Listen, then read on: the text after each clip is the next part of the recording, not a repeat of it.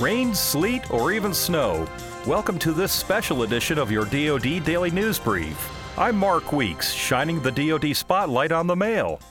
We're into the holiday season, which is one of the busiest times of the year for the United States Postal Service, delivering packages to Americans across the country. But the USPS has a long reach, and that includes outside of the U.S. Our mission here at the Postal Service Center is to provide a vital service to the military community, which includes active duty military members, their families, DoD civilians, as well as our retired service members. The Military Postal Service is an extension of the United States Postal Service and is staffed by military and civilians who bring that touch of home to DoD personnel and their families overseas. Since the Revolutionary War, the Army has delivered mail to its soldiers, and after World War I in 1918, the Army Postal Service was established to deliver mail to soldiers stationed in other countries. We process all incoming mail and prepare it for delivery to the customers, as well as any outgoing mail that would go to CONUS or any other APOs or FPOs worldwide. Although mail delivery methods have changed with time, the personal touch of military serving military remains the same, as one military postal worker explains. These are your battle buddies that are getting these packages,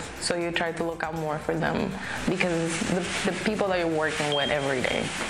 So it's just that little more personal connection between your co-workers, in this case, your brothers and sisters in arms. And that touch, along with delivering holiday packages on time, is very much appreciated by military postal customers who are far away from home. There's times of the day that we cannot communicate with our loved ones because of a different time zone. Sometimes you're not expecting that box, and when they get that box, it's like they were thinking about me even though we FaceTime every day. If you're mailing holiday packages to military family or friends stationed overseas, make sure you mail early so your packages arrive at their destination on time. Your post office has more details about mailing deadlines. This has been a special edition of your DoD News Brief. I'm Mark Weeks. For more stories and information about your military, go to defense.gov.